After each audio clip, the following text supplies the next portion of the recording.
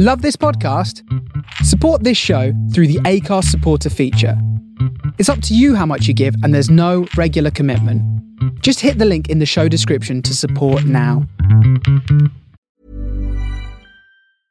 Hey, I'm Ryan Reynolds. At Mint Mobile, we like to do the opposite of what Big Wireless does. They charge you a lot, we charge you a little. So naturally, when they announced they'd be raising their prices due to inflation, we decided to deflate our prices due to not hating you. That's right. We're cutting the price of Mint Unlimited from $30 a month to just $15 a month.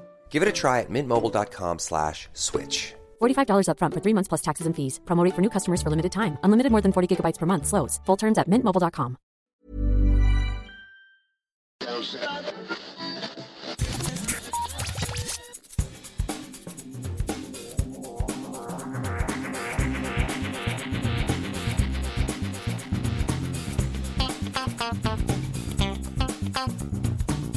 Hello and welcome to episode 232 of Geek Time Radio. I'm back this week with Matt. How are you doing? I'm good, David. How are you? I'm good, thanks. This is probably going to be the last full show before the new year, I think, because we're getting to that sort of point. I don't think it's worth putting a full show out on the 23rd, and then we'll be off for Christmas and back on the 6th. So this will be the last kind of full show of the 2019, last show of the decade. So yeah, wow, that's a big one, isn't it? Yeah, so we're going to go through and do quite a big list of things to watch out for over the next few weeks at the end, so keep an eye out for that. But before we get to any of that, what have you been up to? Been continuing watching Swamp Thing. I think the last time I came on I'd seen 2 episodes, and then I got distracted by Lost in Space, which I'll talk about in a minute. Right. But I'm on episode, I think 6 at the moment of Swamp Thing. It's pretty good. It's still managing to blend horror with, comic books. I wouldn't really say superheroes, because I wouldn't really call Swamp Thing a superhero, but no. the DC comic book type of show along with horror. I don't know if you might remember this, but and obviously I won't really spoil it specifically, there's a very kind of violent scene or gory scene in episode 4, I want to say. Right. It's that infection plot line that they had. Oh, right. Yeah. No, that guy thinks he sees that thing. Yes. And damages himself a lot.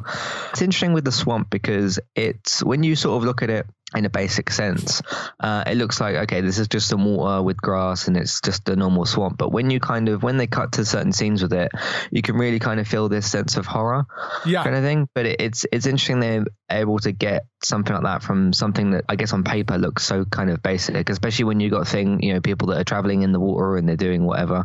But no, I like it so far. I'm obviously going to finish the show. I don't know when that's going to be, but I've finished Lost in Space now, which I'll talk about in a second. But so I'm back to watching Swamp Thing properly. But no, I like it so far. It's pretty good. So a couple of different sort of things have been happening in the last 2 episodes roughly, as opposed to the first kind of 4, where it was a bit more focused on Swamp Thing. But in the next couple of episodes, they focus more on what's probably going to be, or already is, kind of the villain. And I understand you have to develop other characters and whatnot. So it'd be interesting to see how that kind of finishes, because obviously there's not got a second season, or isn't going to get one. So I was okay with how it ended. There were threads left dangling that you could have picked up had it gone to a second season, but it's reasonably well self-contained as a 1-season thing. I thought it did a reasonable job of that. So although it is only 1 season now, I thought it was really good, and it's such a shame they didn't have the guts to keep it going, but it is worth watching, and it's over on Amazon, that one, isn't it? So yeah. I watch that. It's on Amazon.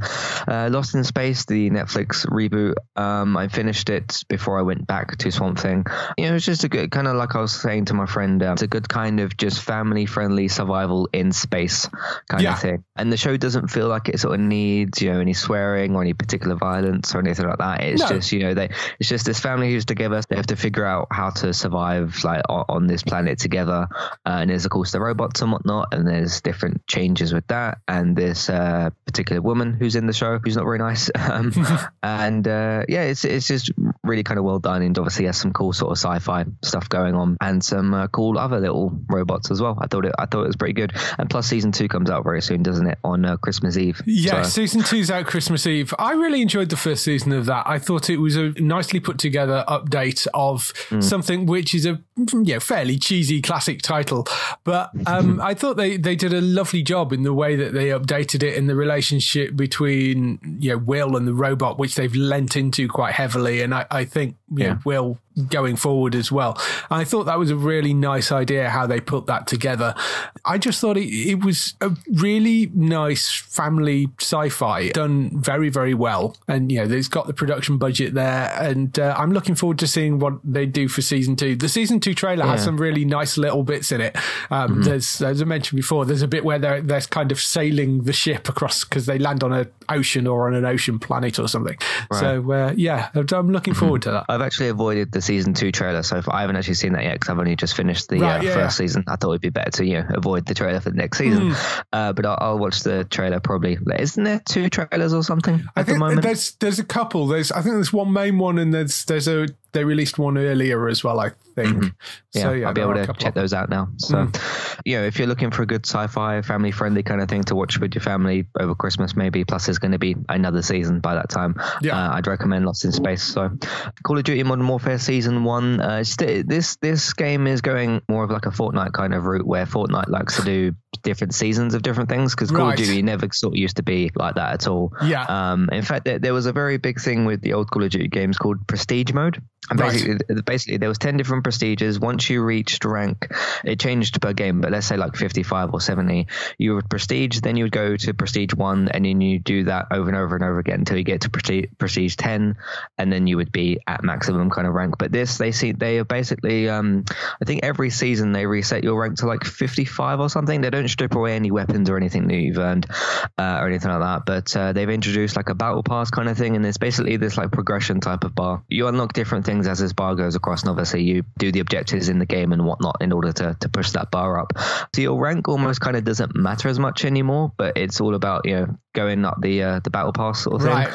There's free content in there, and there's also paid content, but the paid content is for the actual season pass that you buy. So it's up to you if you want both of those, but there is some free stuff that you can get. They've also added a map called Crash, which is a map from the original Modern Warfare, Call of Duty 4 Modern Warfare, the 2007 game called Crash, which I'm very familiar with.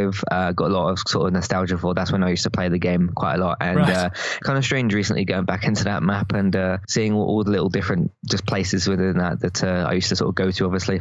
They're going to be adding 2 other ones. I think one's called Quarry and the other one is called Shipment, and they're going to be adding, I think they're adding one a month possibly, just to sort of spread the release out a bit. So we'll see what they're like. Hopefully they don't rotate those maps out, because I'd like them to keep them in. But it's been a good little update so far, and I'm looking forward to seeing what they do with the rest of that season. So plus I've been playing just a bunch of it lately. So the morning show I watched the pilot of, and when I checked there was 9 episodes out. I'm guessing that's how many, because didn't they do 3 and then they did 1 a week, they released 3 to start off with. It seems to be their release schedule tends to be 3 to start off with, and then they release them weekly. So they get you enough to get you kind of going and get you into the show, and then they're releasing them weekly, which is a nice way of doing it, I think. I think that's kind of what Hulu does, isn't it? Was like Handmaid's Tale and obviously they're on the show. Yes, might very well be. Yeah, I think so. Obviously as you'd said, like a couple of months ago, it's based around the whole like Me Too scandal sort of thing. I like how, because I'm assuming is it Mike that Steve Carell is playing? I'm assuming he's not based on a real person. They've always said not directly, although there are elements of some of the, not that we really know them over here, but some of the morning hosts in the US have got caught up in Me Too scandals, but they have said it isn't directly related to that, because they were sort of writing some of this as the stories were breaking, and it just so happened that some of the morning show people got involved, got kind of, not the people from the Apple show, but some of the people that are on morning shows in America got caught up in Me Too scandals at the same time that they were making this. Yeah. What I do like about it is that they've still got obviously the real world event of the Me Too thing, but they've used a somewhat original character and not kind of used, one of the names that were involved in the scandal, and kind of they've made it kind of more fictional, but in a real world kind of thing. Because obviously none of these like characters exist or whatever, but it's still based in the real Me Too situation. Yeah, really interesting kind of first episode that does focus more on Jennifer Aniston's character, and she's the other co-host partner, isn't she? and her kind of dealing with Mike's like departure and firing and whatnot. Now that they focus quite a lot on her character, I'm very interested to see more of Mike and what they do with it. Like, how does he explain his way out of this? What does he kind of, I guess, do now? You saw some of his, like, obviously initial reaction with smashing his TV up.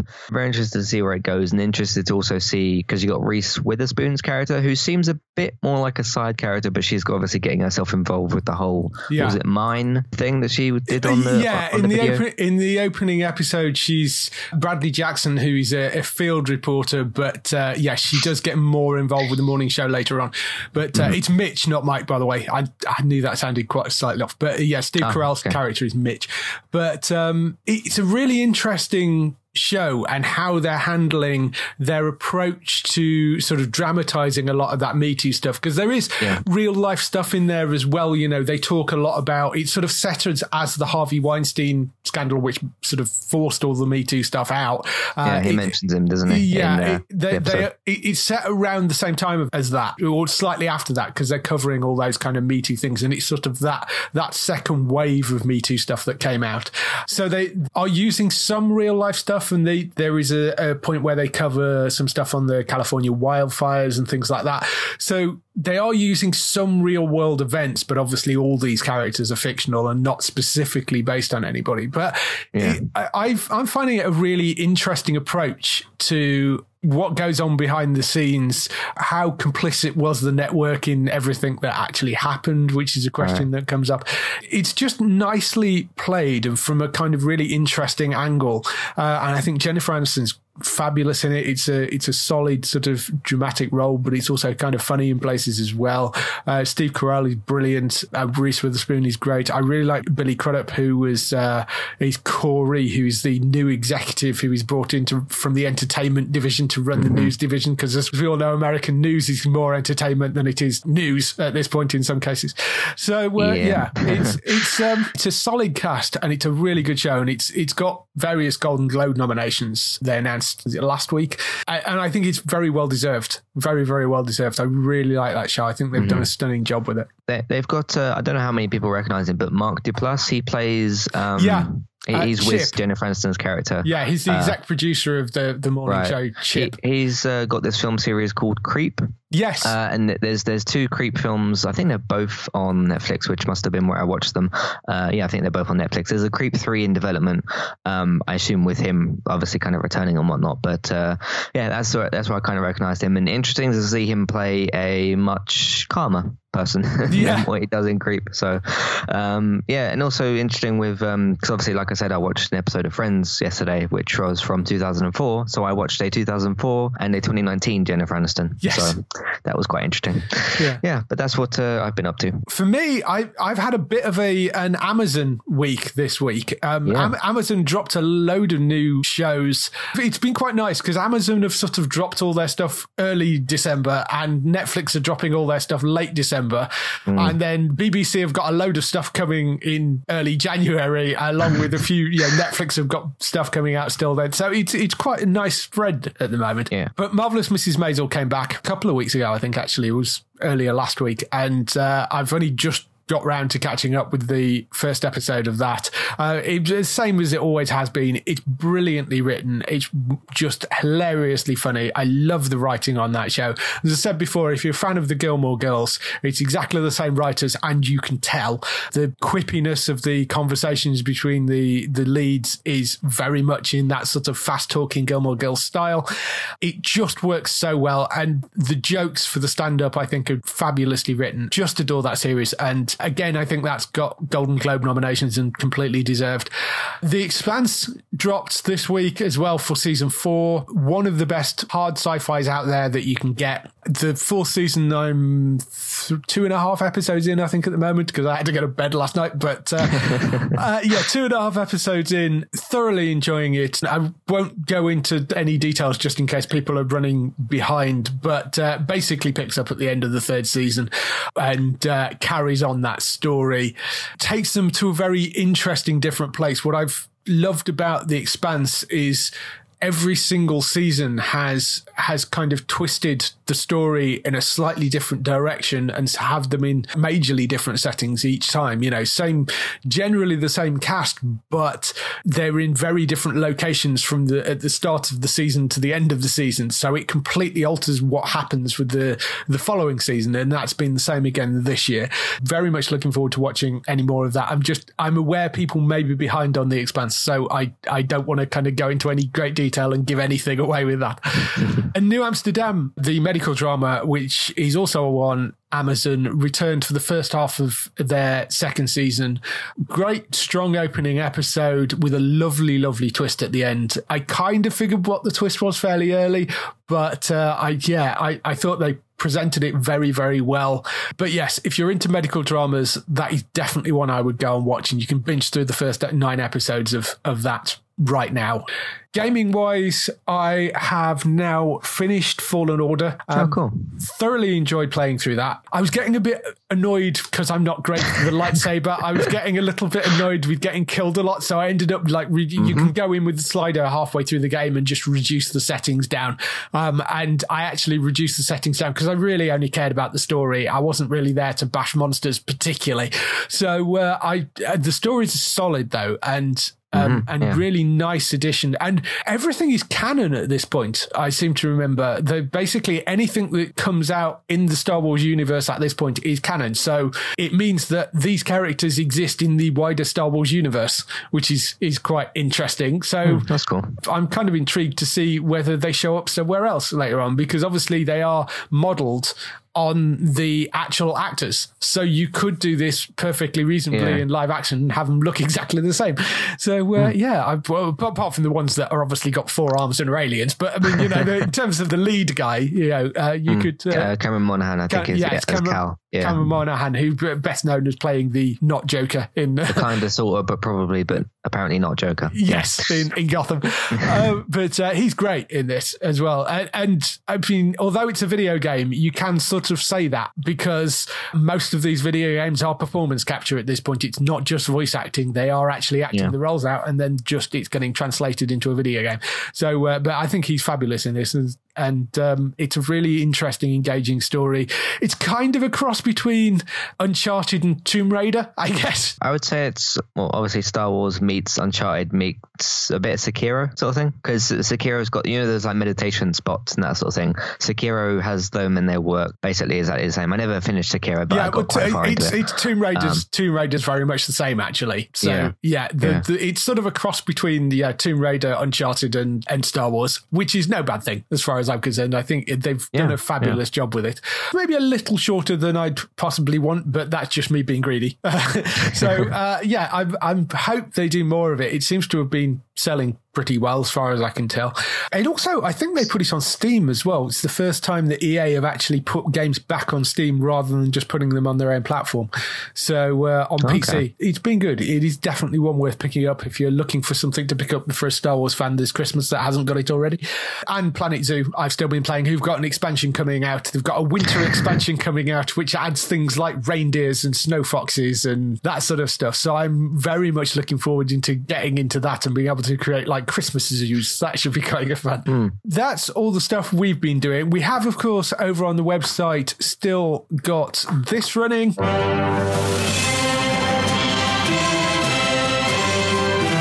Geektown Awards. So the Geektown Awards are still running, and the prize list is huge once again. You can win all of this. The Geektown Awards main prize this year includes DVDs of Spider-Man Into the Spider-Verse, Avengers Age of Ultron, Thor Ragnarok, Doctor Strange, Guardians of the Galaxy Volume 2, Captain America Civil War, and Captain Marvel. We also have Blu-rays of Avengers Endgame, Shazam, and Spider-Man Far From Home. We have books, comic books, and games, including a Transformers notebook, a Star Wars pop culture art book, Justice League graphic novel, Batman graphic novels, Avengers graphic novels, a Matrix jigsaw puzzle, a Rick and Morty jigsaw puzzle, DC Originals character photo booth, and a Starseekers Awakening trading card game. We have figures and ornaments, including Funko Pops of Preacher's Jesse Custer, South Park's Captain Chaos, and Rick and Morty's Scary Terry. We have Funko bobbleheads of of Walking Dead's Daryl Dixon and Mel Dixon and Star Wars Boba Fett. We also have a talking Anchorman Ron Burgundy bobblehead. We have vinyl figures of Walter White and Jesse Pinkman from Breaking Bad. We have a plushy Stormtrooper. We have a Game of Thrones Sansa Stark vinyl figure, Jay and Silent Bob vinyl figures, a Highlander collectible Conor McLeod, and a DC Joker bath duck. There's a host of other geeky stuff as well, including a Trainspotting T2 t-shirt, Batman egg cups, Call of Duty socks and baseball cap, the Cobra Kai soundtrack on CD, Big Bang Theory coasters, Star Wars mugs, Harry Potter posters, a Suicide Squad wallet, a Rock Cat Cone gaming mouse, and a stack of other geeky bits and pieces. And finally, we have a Now TV Smart Stick with a selection of testers for the entertainment, cinema and sports packages, an Amazon Fire 7-inch tablet, and a Google Home smart speaker. And if that all wasn't enough, we also have a runner-up prize, which is a geeky mystery box worth £125. All you have to do is head to geektown.co.uk/awards and get voting. So there you go. That's the prize package. It is huge once again. As I said there, go to geektown.co.uk/awards and you can be in with a chance with winning all that stuff. That's all the stuff from us this week. Let's move on to some TV and film news.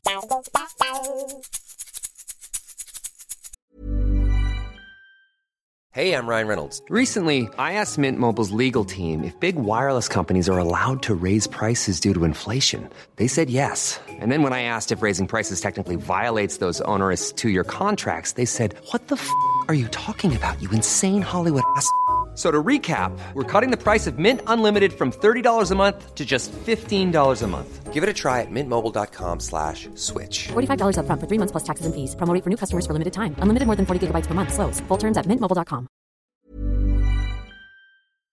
TV and film news this week, we kick off with renewals, cancellations and pickups. Not much in terms of those this week as we are coming up to Christmas, but ITV did announce that Sedition, which was that Jane Austen drama that they did, it seems to have come out that it's been cancelled, but when I actually looked on the listing, I think they only announced it as a mini-series in the first place. So there were some things around saying it had been cancelled. I think what had happened was the guy that wrote it said, oh, well, if it goes down well, you know, maybe we could do another one, and basically it hasn't made enough money for them, so they're not bringing it back. But I think it was only really planned initially as a miniseries anyway, so cancelled-ish, I guess. Yes, so they're not bringing it back, is what they're saying. Marvelous Mrs. Maisel, however, is coming back, not unsurprisingly, after it got, I think, 2 or 3 Golden Globe nominations this week. And the new season has come out and has apparently been one of the most watched things on Amazon. Yes, season 3 is now out. Season 4 it has been renewed for, so Marvelous Mrs. Maisel will be back for a full season. And again, this was another one, Disenchantment. Netflix announced that part 3 is coming in 2020. Now part 3 technically is season 2, because parts 1 and 2 were season 1. They've done this with a few shows and it gets very confusing, but they initially ordered, I think, 40 episodes split over 2 seasons. So parts 1 and 2 were season 1, part 3 is season 2, part 1, I guess. So they're saying, no, it's been renewed for a 3rd season. It actually hadn't. It would already ordered for 2 seasons anyway. They're just announcing that the 3rd part, which is first part of the 2nd season, is coming in 2020. So, but yay, more enchantment for people that like the show. I forgot the 2nd part actually came out, to be honest, just because it kind of got buried a bit. Yeah, there was a lot of other stuff. I think when they announced it came out, there was quite a lot of other stuff that was released. So yes, so there's that as well. Moving on to other news. Over on Showtime, they've announced an interesting sounding show called The Amazing Adventures of Kavalier and Clay. It's an intriguing looking setup. It's actually based on Michael Chabon's Pulitzer Prize winning novel. It's comic book adjacent rather than being a comic book show, because it is about the story of 2 Jewish cousins, Czech artist Joe Kavalier and Brooklyn-born writer Sammy Clay, who become important figures in the growing comic book industry before, during, and after the Second World War, creating a superhero called The Escapist. So it's sort of a fictionalized version of the birth of that kind of golden age of comics, which is interesting because, I mean, there are a lot of stories out there about things like Bob Crane creating Batman and the creation of Superman, and how people got screwed over out of rights of things, and Bill Finger for years wasn't included on the credits of Batman, and I think he was the artist and was integral to bringing that character to life. And they never actually put him on any of the credits until fairly recently. So there are a lot of real life stories out there that are quite interesting, but this is a sort of fictionalized version of that, I guess, so they can play with the idea a bit more. So I rather like the sound of this. I think it could be quite interesting because it's sort of comic book related, but not directly comic book stuff. Yeah, it might be interesting. We don't know. See who gets obviously cast for it and whatnot, and see. You don't really know visually how good it's going to be until we see a trailer, which I'm guessing is going to be a bit of time. But just another one we'll have to wait and see on. So I don't often hear about like Showtime that much. I remember on a recent I think streaming service discussion thing I did. I went through all the streaming services and sort of got to Showtime and was like, oh, I don't really hear about that quite so much anymore. But there's still some stuff on there, I suppose. It's one of those things that certainly in the UK, because they have a deal with Sky Atlantic, they have a carriage deal like the HBO carriage deal with Sky Atlantic. The shows over here get a little bit mashed together. So you might think that it's a HBO show and it actually isn't. It's a Showtime series. Like Billions is actually a Showtime series and that airs on there. Ray Donovan is a Showtime series.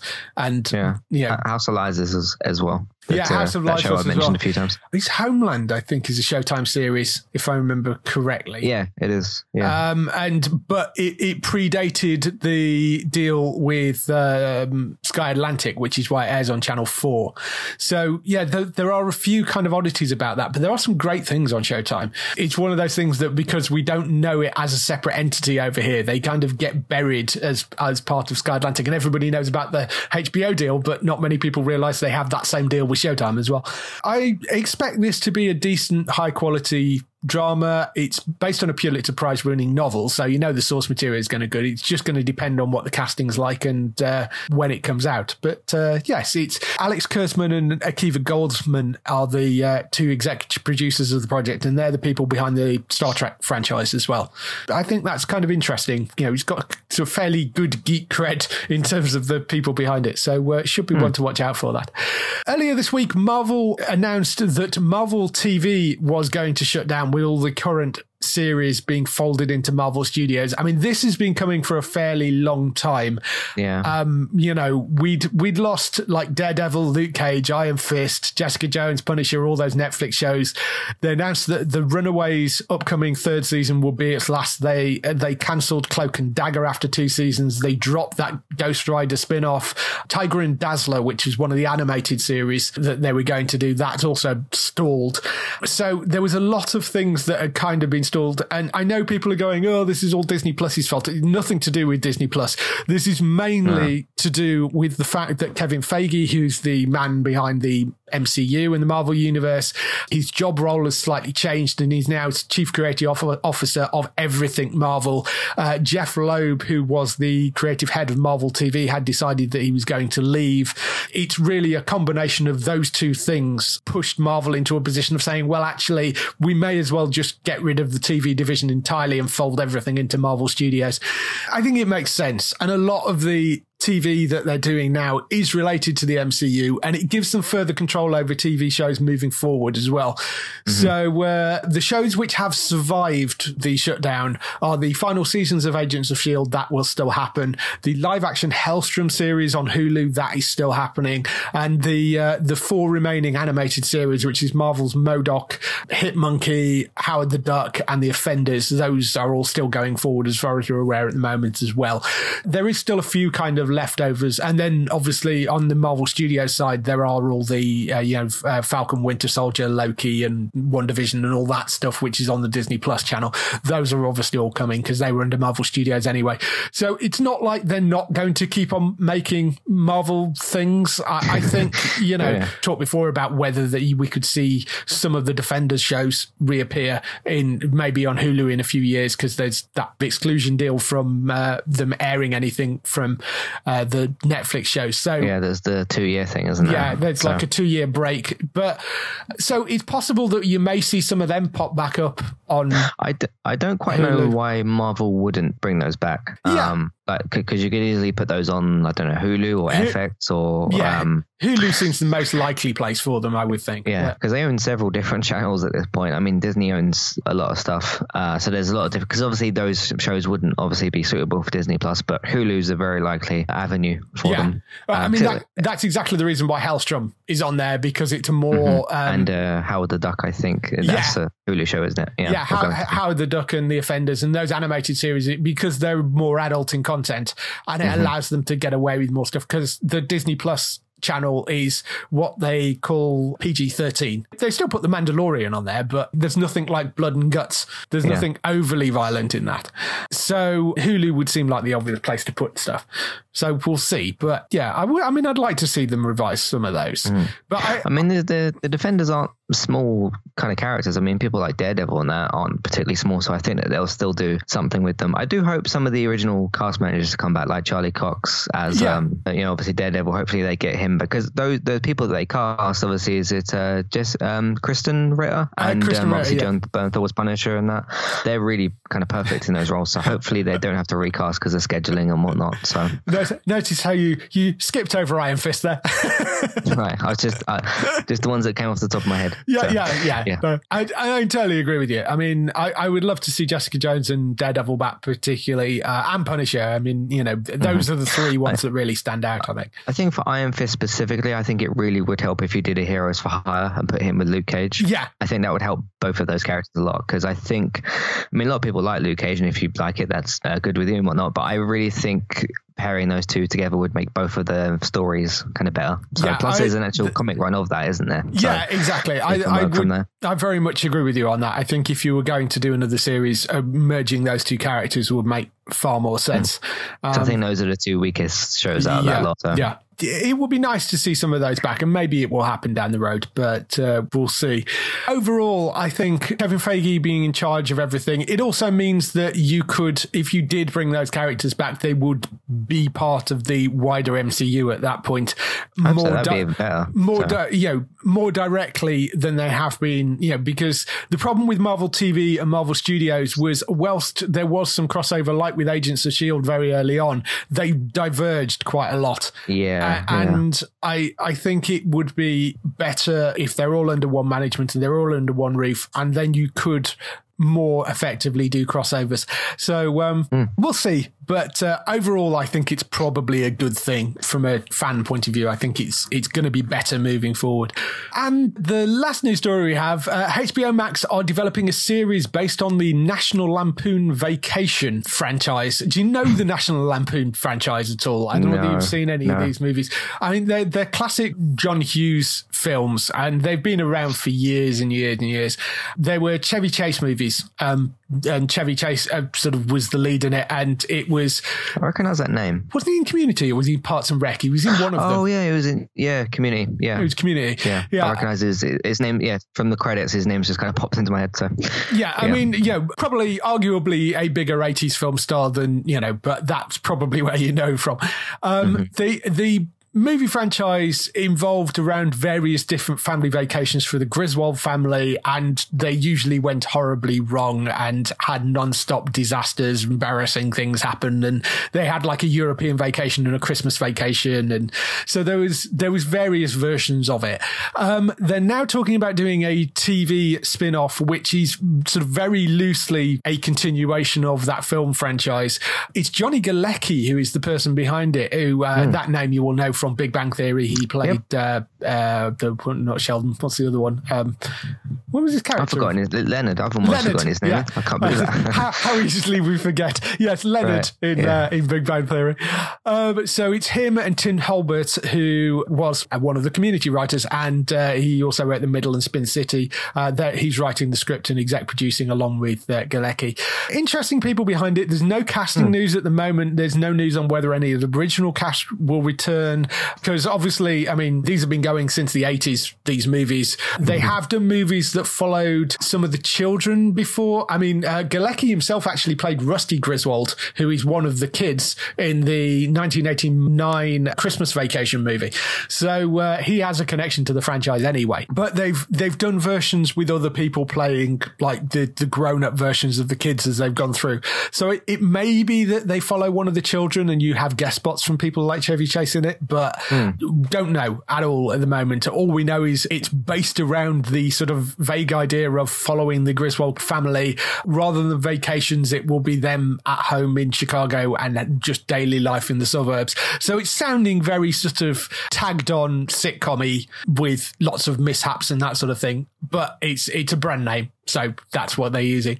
I don't know. Interesting. It's coming to HBO Max. As we've said before, the HBO Max shows currently don't have broadcasters over here because they weren't part of the Sky HBO deal, stupidly. So they could end up anywhere. We'll have to wait and see what happens with those. But hopefully that will get sorted sooner rather than later. But yeah, I suspect they will be sold on a show-by-show basis. I don't think you're going to end up with them all ending up at one place.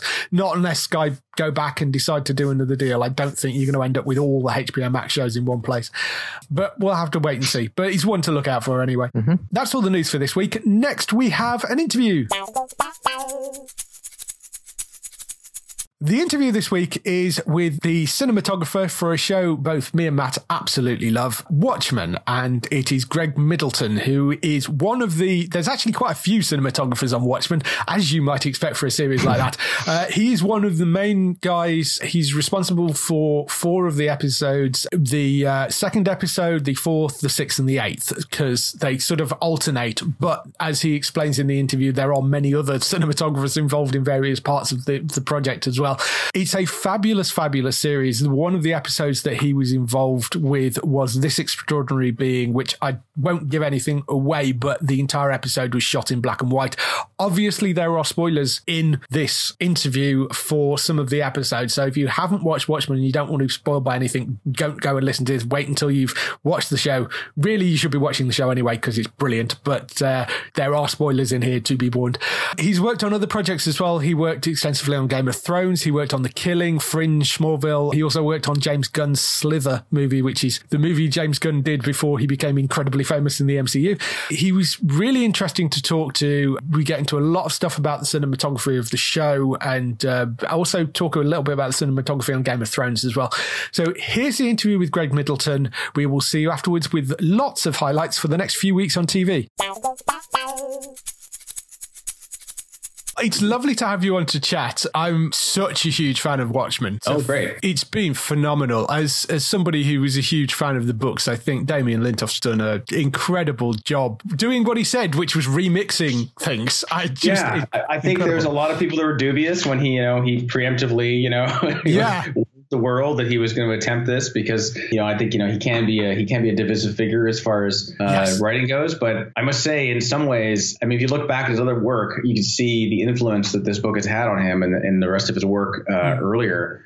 And I think it's become like the perfect marriage of both his loves and his talents, and with this material, it's created something really unique. And it's one of these like lightning of all things where I think it's at this time in this way with him has created something that's really going to be unique and it's going to last a long time, which is really exciting. Yeah, it was just a really interesting approach to it, of doing a sort of sequel to the book, but without treading on anything that's already in it, and then also remixing elements out of the book into something entirely new. There are kind of touch points that you can spot if you know the novel that come up again, but he has done them in very different ways. It's just an incredibly clever bit of writing.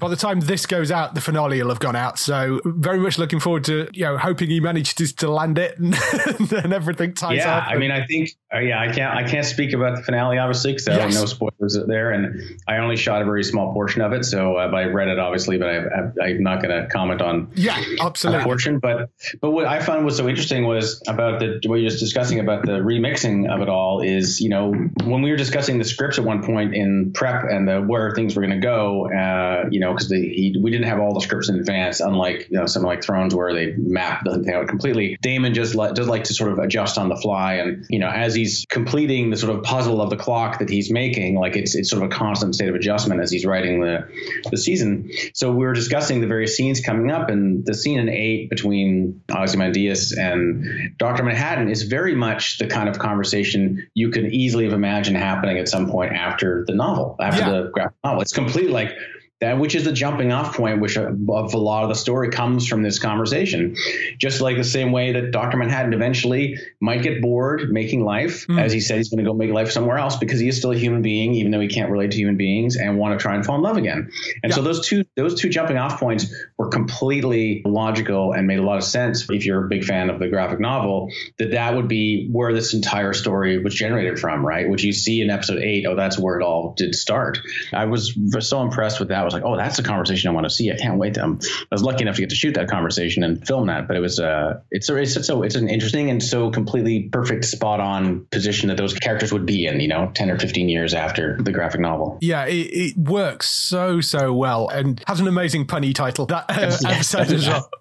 God walks into a bar, which is just brilliant. Angela's picked that name because we met in a bar, so we'll call ourselves a bar. Yeah, it's just great. They obviously picked their name, so it's not like yeah, it's brilliant. You are a co-cinematographer on this. In actuality, there'll be 5 different cinematographers' hands on the series. So Andrei Parek shot the pilot, which we did reshoot a chunk of once we started going, and I shot episodes 2, 4, 6, and 8. Javier Grobet shot episodes 3, 5, and 7.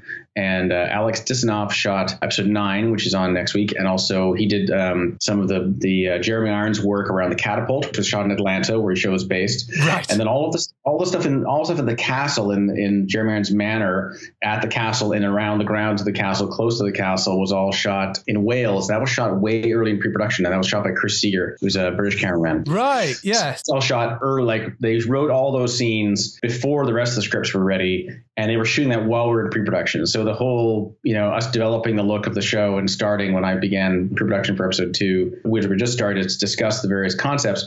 And at the same time, I was talking to Chris on Skype about lens choices, because we're like, well, here's what we're talking about this week is where we might be going with this. But he's like, well, I'm shooting next week, so I got to pick. So it's like, we haven't quite decided where we're going to go yet, but they're going to shoot all theirs. And his world does have its own sort of language anyways, which was the whole point. It was supposed to be, the blonde man scenes are like, a Merchant Ivory production. It'll be sort of, you're suddenly in another period film. You don't understand where you are, and which worked out quite well. So it actually worked out well. So in the end, it was me and Javier alternating on the season when I began up until the end there. Right. Yeah. That's a lot of people to juggle to try and make sure that you're shooting in exactly the same way. So they kind of all match, I guess. Yeah, it is. And it's something that, I had quite a bit of that experience on Game of Thrones for 3 seasons.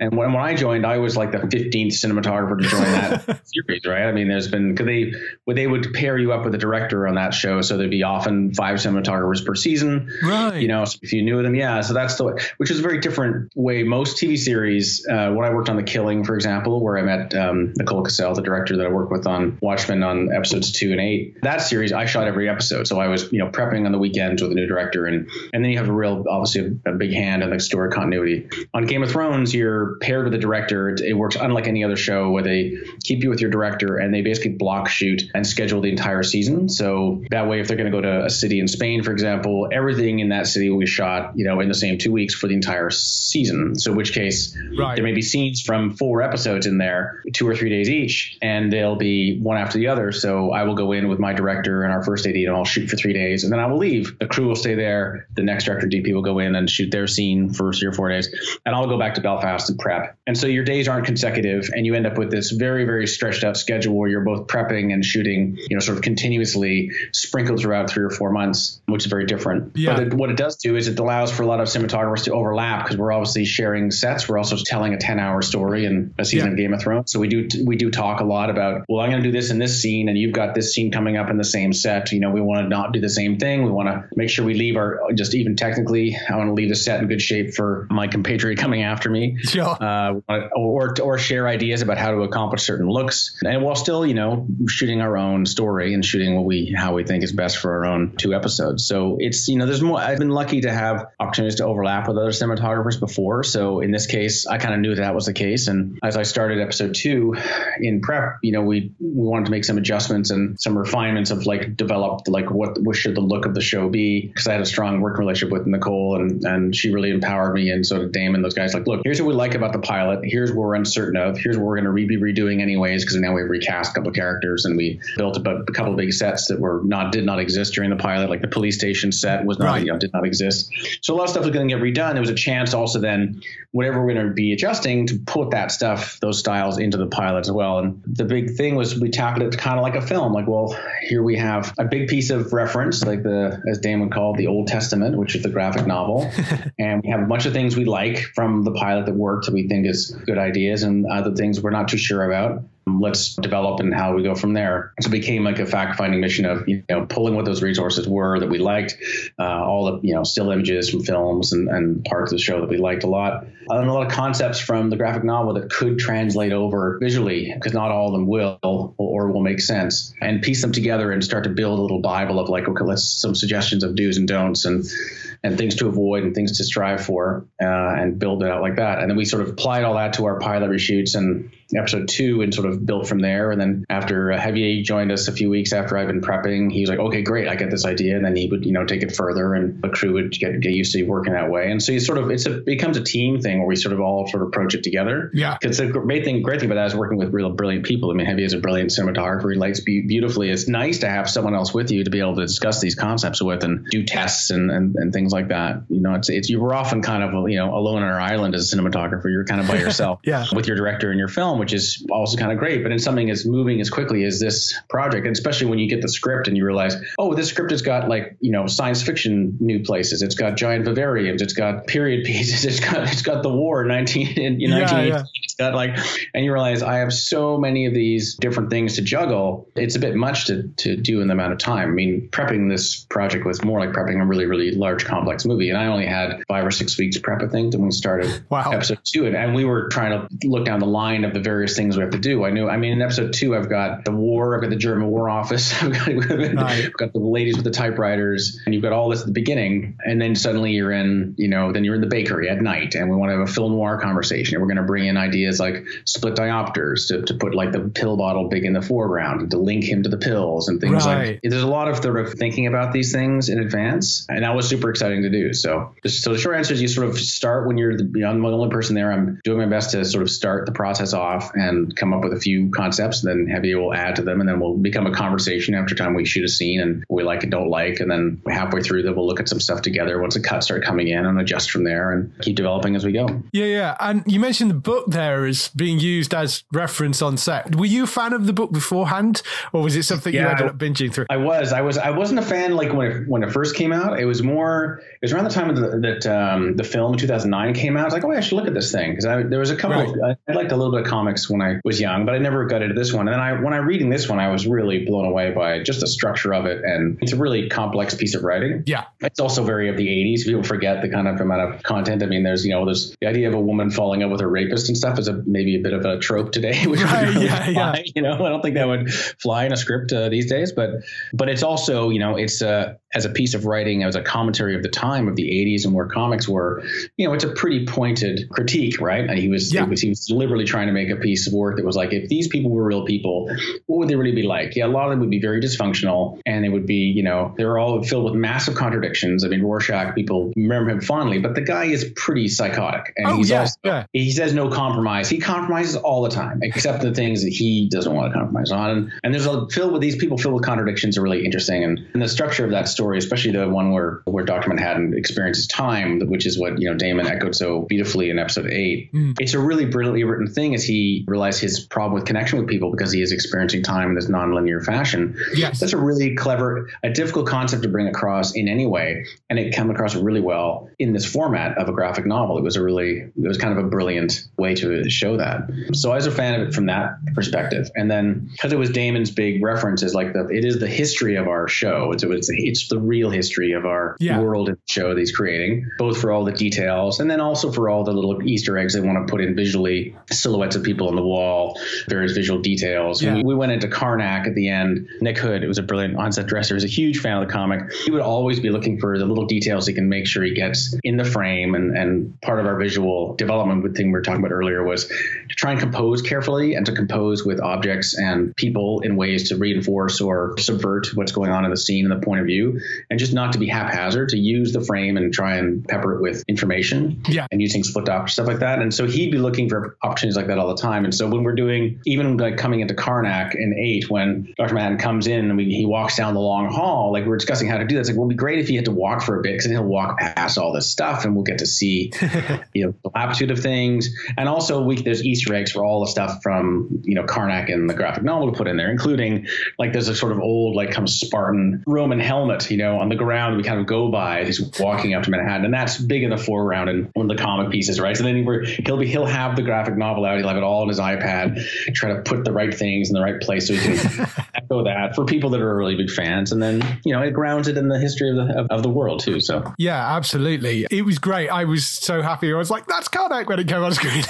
Yeah. The one episode we really need to talk about, I think, is This Extraordinary Being, which was a phenomenal bit of TV. I do love that episode. Was it always going to be shot in black and white, that episode, or was that a decision that was made later on? It was made in prep. We had a little bit of a break after Christmas. We took a brief hiatus because they were a bit behind in sort of post, and they wanted some more time to, again, sort of adjust from a script and story and, everything standpoint. So we had a little bit of a longer break, which allowed us a bit more time to ponder this episode, because both me and Christian, the production designer, we were like in desperate fear of this episode, because if you, on paper, you realize, how much of it's going to be in period in New York. Yeah. And we don't have an unlimited budget. We had enough money to sort of, but it was very tricky. And so where do you do period New York in Atlanta? It's like, Super Bowl's coming up. Can't be anywhere in the city. And there's no streets that are dressed appropriately. So we went to Macon, Georgia, which is south of it. And just before the Christmas break, Christian and I had gone to Stephen, who was in the middle of just doing pickups for episode 3.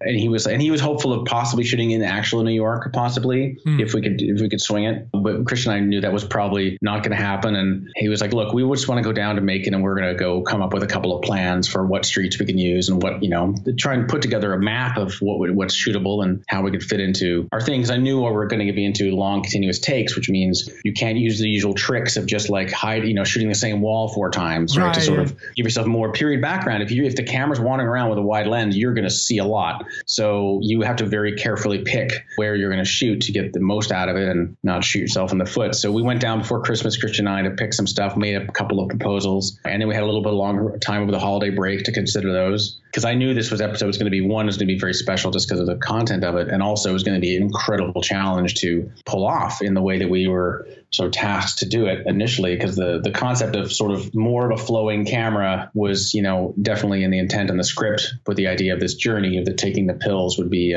like a bit of a first person combination of Birdman and Eternal Sunshine of the Spotless Mind was another great reference, right? Because at that point his mind's coming apart in that film, and so you can't quite tell what's real, and like the doorways in the middle of the street and things like that, or in the script, it's like, obviously you don't quite know where, which reality you're in, and realities are overlapping, and that, took a lot of figuring out. So for me, it was about getting the execution right was so key to keeping the journey of the episode, once it gets going, as compelling as possible.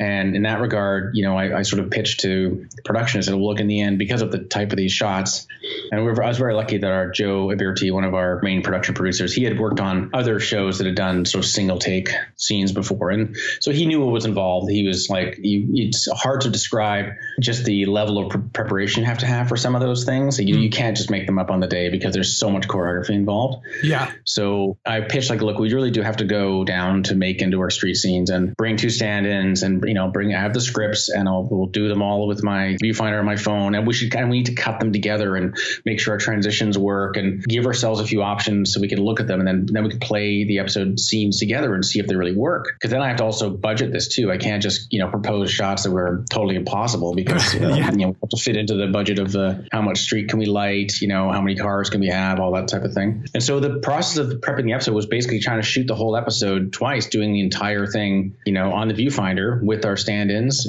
Joel and London, both being off book and, doing all the scenes and then discovering, okay, what's the way, what part of the scene, like what can we not see and what do we not mind seeing? Like if the camera's moving around somebody, when can they be off camera? What line can you miss part of? And the scene in the bar, for example, which is like the second scene after he gets his badge pinned on him on the stage. Right. That's a 4.5 minute scene almost initially. And there's a couple of cuts. They're cutting it now. There's a couple of flash cuts to the pilot, which weren't in the original shoot. And that whole thing we did is one continuous shot, which starts at the bar, goes around the table twice. We do a handoff to Regina and back. And then in the background, the KKK member with the woman shows up and gets shot. That's all. They have to enter and, off camera and do all that. And then the piano has to roll in behind us so we can go off that and go to the piano and also go into the piano away, which is exactly the way we'll come off the piano on the street so we can do the seamless transition. And that's all choreographed and where they're acting with background. I mean, that took us almost all day to do that, but it took us also 3.5 hours in the location to pick the location and see where the table would go. Is there enough room for the camera? Will this sort of choreography generally work? We shot it a few times with London and Joel to figure out the timing of like what type of move, when would we do the switch? And maybe I think we moved the switch in the scene once briefly or where we were going to be for it. And that takes a lot of time and consideration. And we did that for all of those scenes and worked them all out. Like the whole opening in with getting the badge on him, we had to be able to see June in the front row, back to him, get the timing right so he's just being passed over by the commander of the local precinct, and then have Sam Battle then arrive and pin the badge on him. I mean, just even deciding where he should sit, where we would be, how many rows he can see, where the crane will go, like doing all that. We had to do all that in advance for everything. So the preparation process was really involved, but it did give us the proof of concept, and then cut them together. And then Stephen could show that to Damon and say, look, this is going to work. We can do it this way. I think we're going to make it all work somehow. And we'll just keep going through each scene and figure out how to do mostly this way. And if the scenes are strong enough and then the acting can keep up with it, and our cast were extraordinary. Like they could do these longer takes and be so spot on. Jovan was incredible, and the lady who played June is also amazing. That they really worked, and so you could start to feel, okay, this is going to work now. Now it's like, okay, now we have to get into these really difficult scenes, like the one with the projector on the wall that goes into the movie, which I was determined to do live. So we had a video projector standing in for film projector, but all that's in camera. So which was because we didn't want to do it as a visual effect. It would feel a cheat, It should feel like it's real. It should feel like the room dims and somebody's projector's on the wall, and then you can tell if it's kind of been faked. You wouldn't see the light play on the actors the same way. But that took, again, incredible choreography with a small crane and them all getting the lines right and holding up the newspaper so you can see the headline. And anyway, I'm just rambling now, but it was a very long pre-production process to sort of proof the concept. And then we could eventually just tackle one at a time. Okay, now how do we do this one? Like, how do we come off the screen and go into the mirror and reveal that he's in, the white, makeup around his eyes. Yeah. And then we have to go into the mirror and reveal it's Regina. Then we have to go from that into the noose knot, and then from that onto a rooftop. And then we have you tackle each one separately and figure out, well, what's the way to do it, and then just build accordingly. Yeah. I mean, when you're shooting something like that, are you visualizing it in black and white, or is that sort of something you're changing over later on? Because there are little color elements in that as well. So yeah, and the little colored things are something I pitched strongly for, especially with the red content being so aligned with Cyclops. Like I wanted the red light of the little recording booth blinking to be red. His folder for Cyclops is red. Mesmerism book would be red, because I thought that'd be a nice way to just also, like, from a story standpoint, to just hammer home the connection to these things for people, because it is a lot of information being thrown at them. Yeah. The basic process for shooting any show or film, the basic concept is, in the old days with film, you'd make a work print and you'd watch your dailies the next day, right? And then, so on set, it would be, I'd be judging the photography by my eye and my, light meters and everything else. And then we would watch our dailies the next day. And now with, digital cameras we've had for a few years now, we have monitors that people can watch. And the monitors are very good, and the monitors are, large. And it's not really fair to have a director or anyone else in the film look at a monitor and say, don't worry, it's not going to look anything like that later. and have them stare at it all day and have them stare at it in post, because what will happen is they will fall in love with whatever it is. Yeah. Because that's just how the human brain works. We just get used to something. And if you can tell them, you know what, it's going to be all pink later, don't look at the blue image. It doesn't make any sense to them. Yeah. And it shouldn't. And so the onus becomes then, my goal in when I'm lighting something and photographing something is I want to create the ability to have something on set that's very close to what the final image is going to be, or what I anticipate it's going to be. Part of that is not doing color grading on set, but sometimes building what's called a viewing LUT. A LUT is like a lookup table, which is basically a contrast curve you would put on the log signal or the flatter signal that the cameras record, right, to give you the contrast you want. And it's sort of like, in some ways, it's like kind of picking a film stock.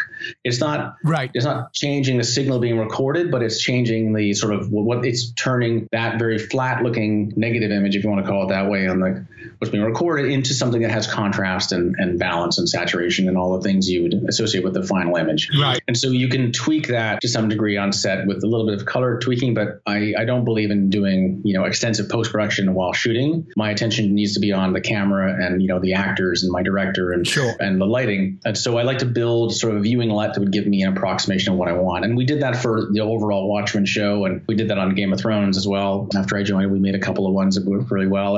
And so for this one, it's like, once we got into, it's going to be black and white, as we were struggling to figure out where we could land the episode in the palettes we'd already established. We already had flashback things. We wanted to be different than that, but not so different. It was like we're kind of running out of room of where to go.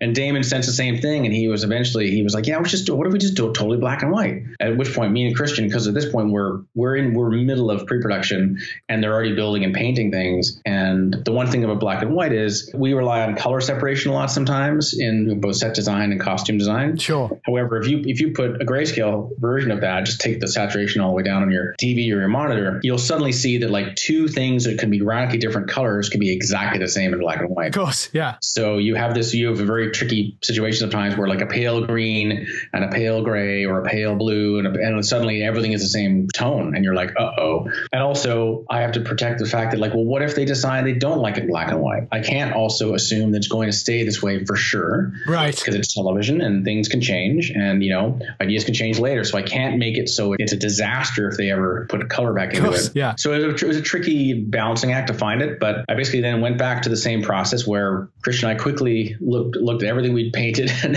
did a quick test in black and white to make sure we didn't have any egregious errors of things being too much the same shade. And we managed to, fix June's apartment a little bit, and we made a few adjustments to the brightness of walls. And then I built a black and white viewing LUT, as much like a deep, old, slower black and white film stock as I could. Right. I did a bunch of tests with the stuff on set and color charts, things like that I would normally do. I mean, from a sort of, it's a bit technical, but like one thing I'll do when I'm doing setting up an initial camera test for this type of work is we use a face. There'll be like a color chart, which is a bunch of chip colors on it, a grayscale. And then I'll put other things in the shot as well, like a black reference, something that's totally black, like a black tube that has no light in it, something very white, something that's peaked out that will blow out, and various things in the background, like sort of highlights or lights in the lens, all the things you might encounter in the environment you're going to be in the world in. So we would take like a piece of wall, which has a eggshell or semi-gloss kind of like old paint, tobaccoed texture to it. And we'll use that in the background. Or when we're doing the initial Watchmen tests, a piece of concrete for the police station, things like that. Right. Then you could sort of start making those adjustments like, okay, well, here's what black and white film would look like. Here's like a emulation of like a Fuji film stock or a film stock with more contrast. And you start playing around with what that will be. And then you've got a good sampling of things in front of you. You're not just making those decisions based on a single item, like not only on the skin tone, you're going to have a lot of things in this together. So I basically did a microcosm of that process again with black and white and came up with something that I was, happy with Todd Bachner, our final colorist. And so I flew to LA from Atlanta to sit with him and work on both the looks of the show and also this black and white thing. And we came up with something that was pretty great. I think it was pretty intense blacks, which I wanted. Like, your negative would be like, what you're exposing, and then your print is the thing you're looking at later. Yeah. A common thing would be to sometimes overexpose your negative slightly just to maintain enough detail in the darker areas. That way you have flexibility as you're grading later. And, digital images are similar. Once you get to the point where the reason that log images look very gray is because once there's no luminance information, you can't really change the color of something because there needs to be kind of gray in it for the adjustment to take hold and move it. So you run into trouble if you have very, very dark images that have no information. If you try and keep changing the color, what happens is the black goes one way and the rest of the image goes something else because there's no information in there anymore. So you get a very strange effect. And knowing this was going to be a sort of a black and white film noir with a lot of heavy contrast, making it LUT that way is a way for me to also protect the amount of information I have in the blacks to make sure I have enough room to really, when I'm grading, if I want to really massage what's going on in there. In a subtle way, I've got a lot of information. So it's a bit technical, but it's part of the way that then when I'm shooting it, we're seeing hopefully ideally very close to what we have. And if even just the spit out of the Avid based on just what we had on set looks very close to the final episode now. So yeah. It is a beautiful looking episode and just a wonderful, wonderful bit of TV, that episode. The one that has just recently gone out, God Walks Into a Bar. That's the first time we really see Dr. Manhattan. We've seen little bits of it, but it's the sort of main first time we've properly seen him. How is it dealing with basically a giant blue man from your point of view?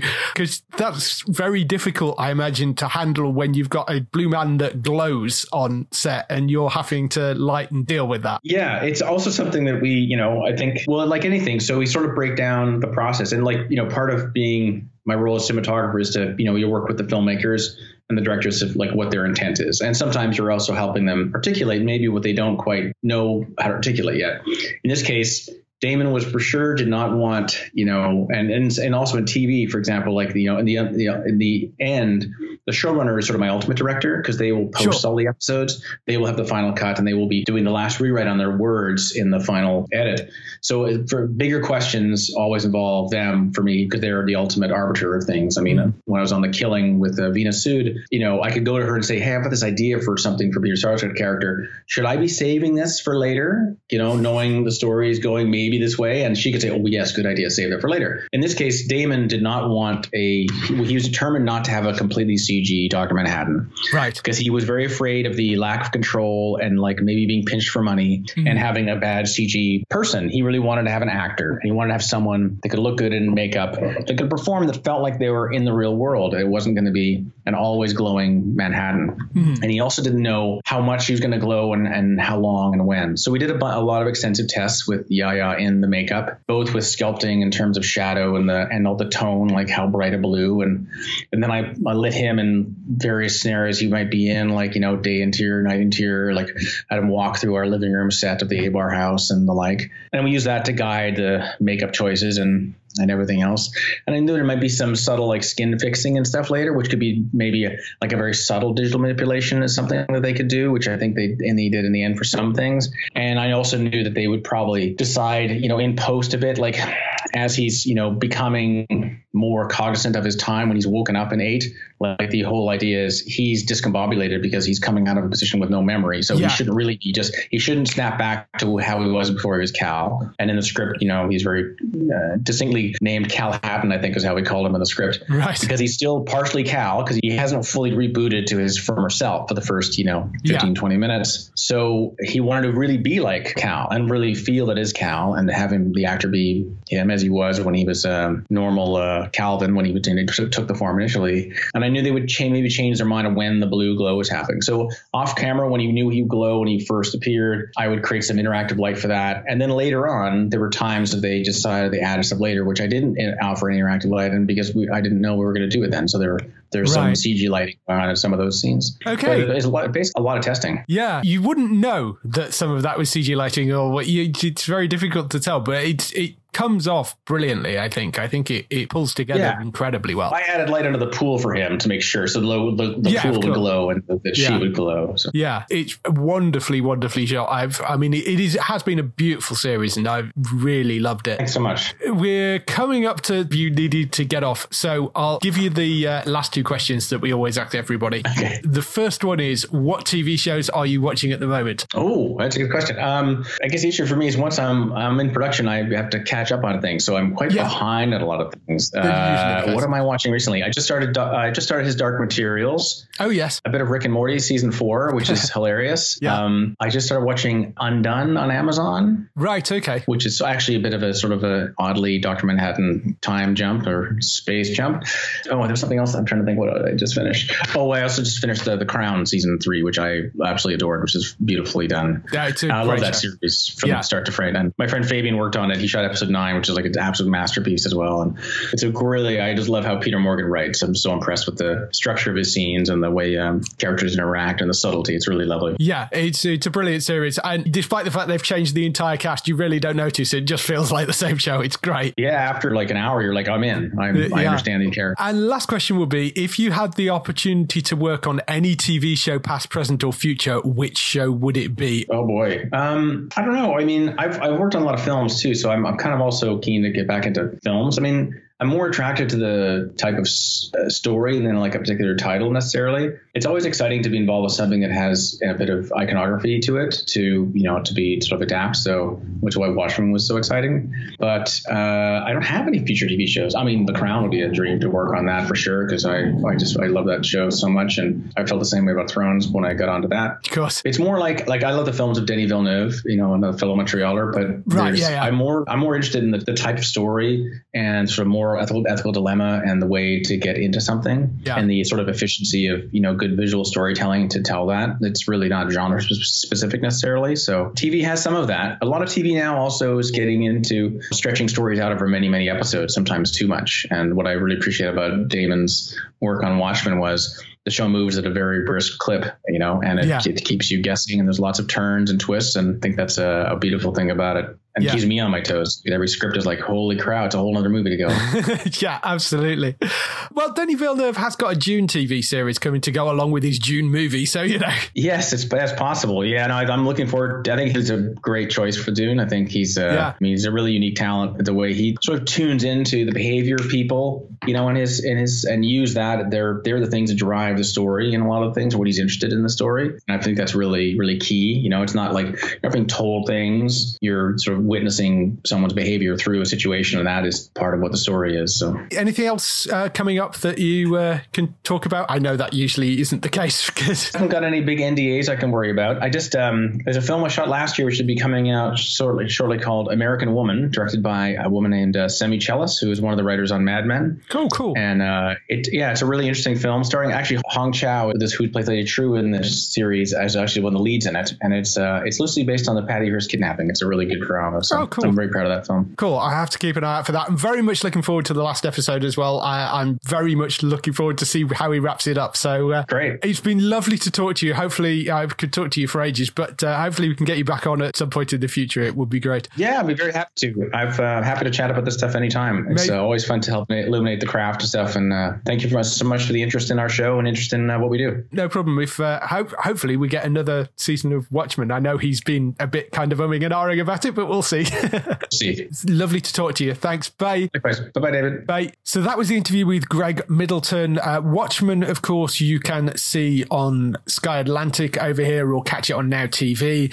Do go and watch it. It's a phenomenal show. Last episode goes out this week. In fact, will be out by the time this podcast airs, which I haven't watched it yet. Have you watched it yet? I haven't. No, not yet. So we're going to watch that. And of course, if you want to hear more about Watchmen, me and Matt are doing a podcast over on Entertainment Talk. If you're starting to watch it, go and follow the podcast as well, and you can hear our thoughts on each episode afterwards. Go and check that out over on entertainmenttalk.org.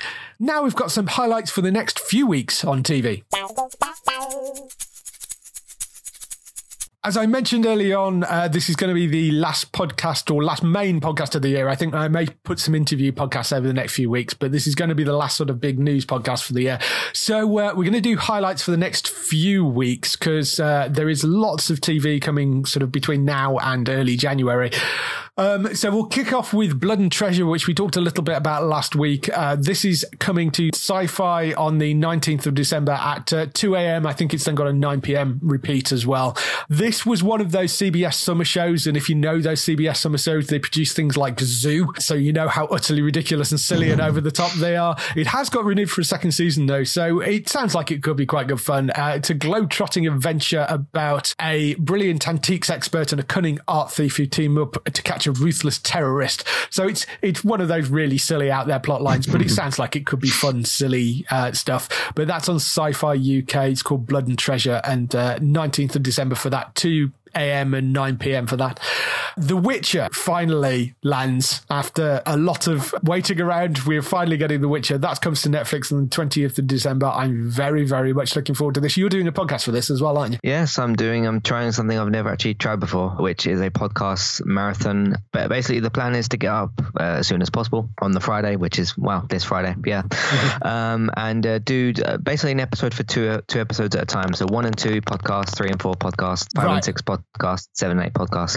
I don't know if I'll do that all in one day, because that's quite a lot to do in one day. But if I have some episodes left by the end of Friday, I'll obviously finish those off on Saturday. But so the thing that would be great to do is if you watched episodes 1 and 2, then listen to the podcast in between the 2 episodes, and we'll see how that goes. But hopefully, if the show's as good as I think it's going to be and as good as it looks, then it should be more fun than anything. So please join me on Friday for that. That would be very, very good. So and in the meantime, if you want to, because I've already done 3 podcasts. One is the preview, and the other 2 are for the trailers. Right. Okay. All 3 of them are for all 3 of the trailers. So in the meantime, if you want to listen to the current Witcher coverage, I've got those up on the website as well. So that's going to be quite something to do. Yes, that's going to be a really interesting one to see if you can get away with that. Witcher 20th of December on Netflix. There's lots of good content coming to Netflix. Over on Sky One on the 21st of December at 2 p.m. you've got the second season of Moomin Valley, which sees the Moomins return once again. On the 24th, Christmas Eve, you have, as we mentioned earlier, Lost in Space Season 2 arriving. So there's that on Christmas Eve. And if you've managed to binge through that on Christmas Eve, Christmas Day, which is a random time to launch it, but Christmas Day on Amazon Prime, Season 3 of This Is Us is arriving on Amazon Prime, which is great. And I'm looking forward to being able to binge my way through that. It's just a very strange day to drop it, but fine. That's when you want to do it. It is out on Region 2 DVD at the moment. It has been dropped by More4, so it's not coming back onto More4. So it looks like Amazon is going to be the place for it now. But yes, it doesn't appear it's going to come back onto More4 at all. That might mean that you get next day episodes from now on, though, instead of waiting. That is true. 3 months or whatever it used to be. They may change the deal, because at the moment the deal is for after it's aired on More4, and now it's not airing on More4. You may see it arrive earlier, but it is landing 25th of December for the season 3 of This Is Us, and I do really like that show. It's just a shame it's not really found an audience in the UK, unfortunately. Then over on Boxing Day, once you've binged through all that, you've got season 2 of You starting.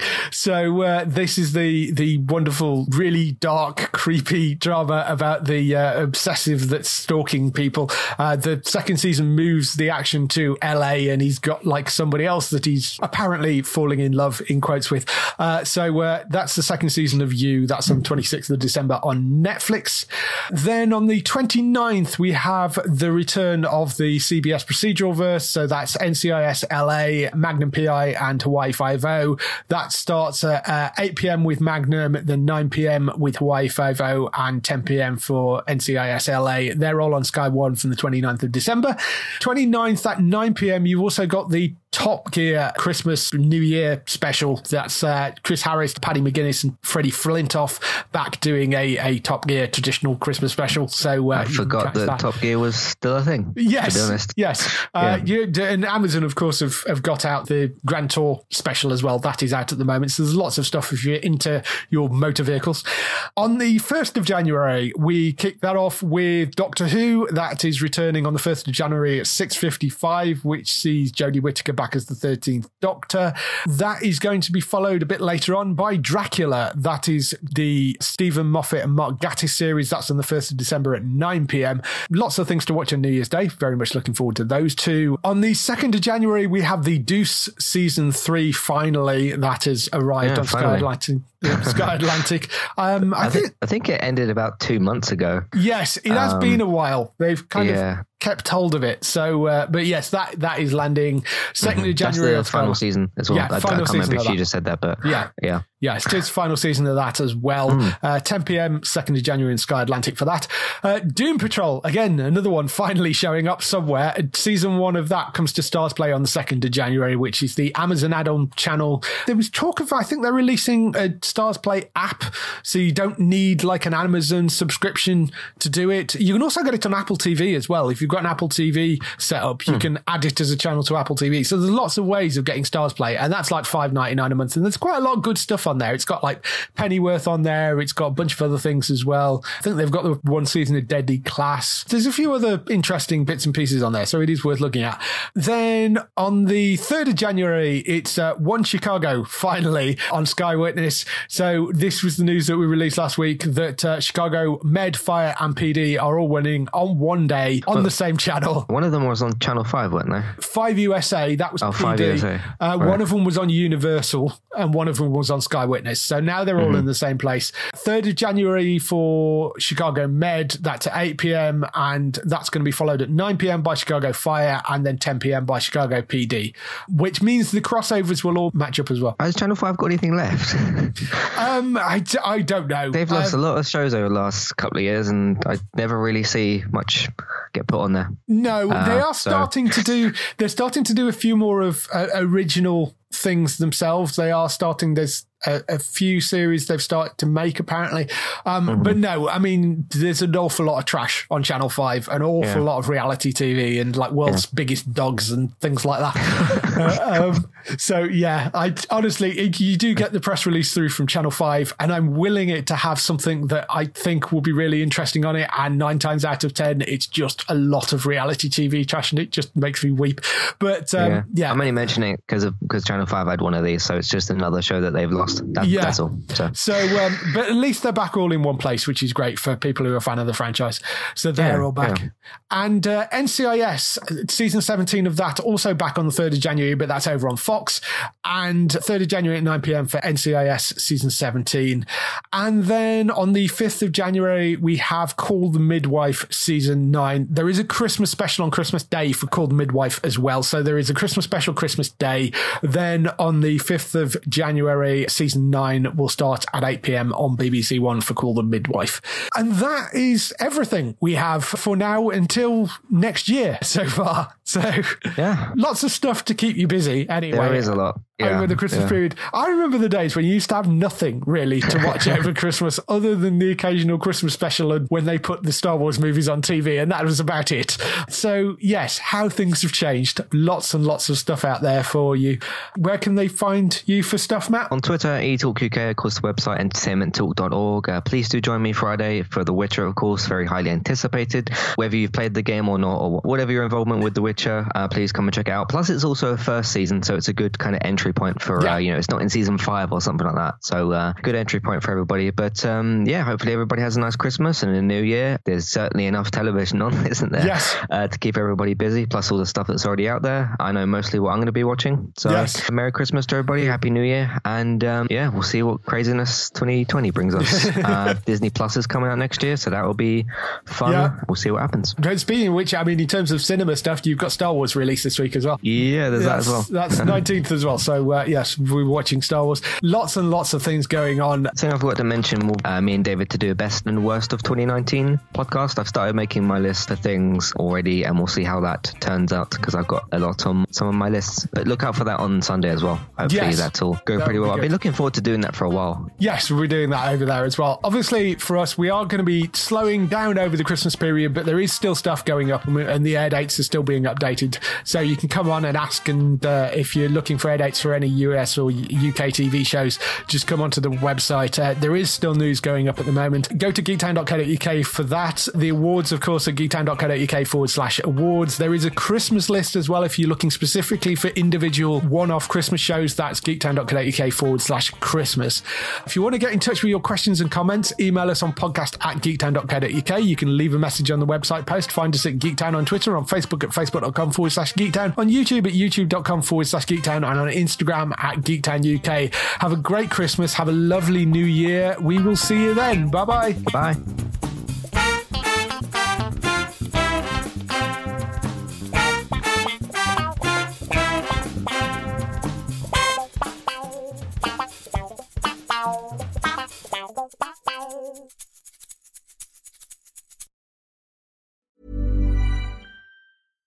Hi, I'm Daniel, founder of Pretty Litter. Cats and cat owners deserve better than any old-fashioned litter. That's why I teamed up with scientists and veterinarians to create Pretty Litter. Its innovative crystal formula has superior odor control and weighs up to 80% less than clay litter. Pretty Litter even monitors health by changing colors to help detect early signs of potential illness. It's the world's smartest kitty litter. Go to prettylitter.com and use code ACAST for 20% off your first order and a free cat toy. Terms and conditions apply. See site for details.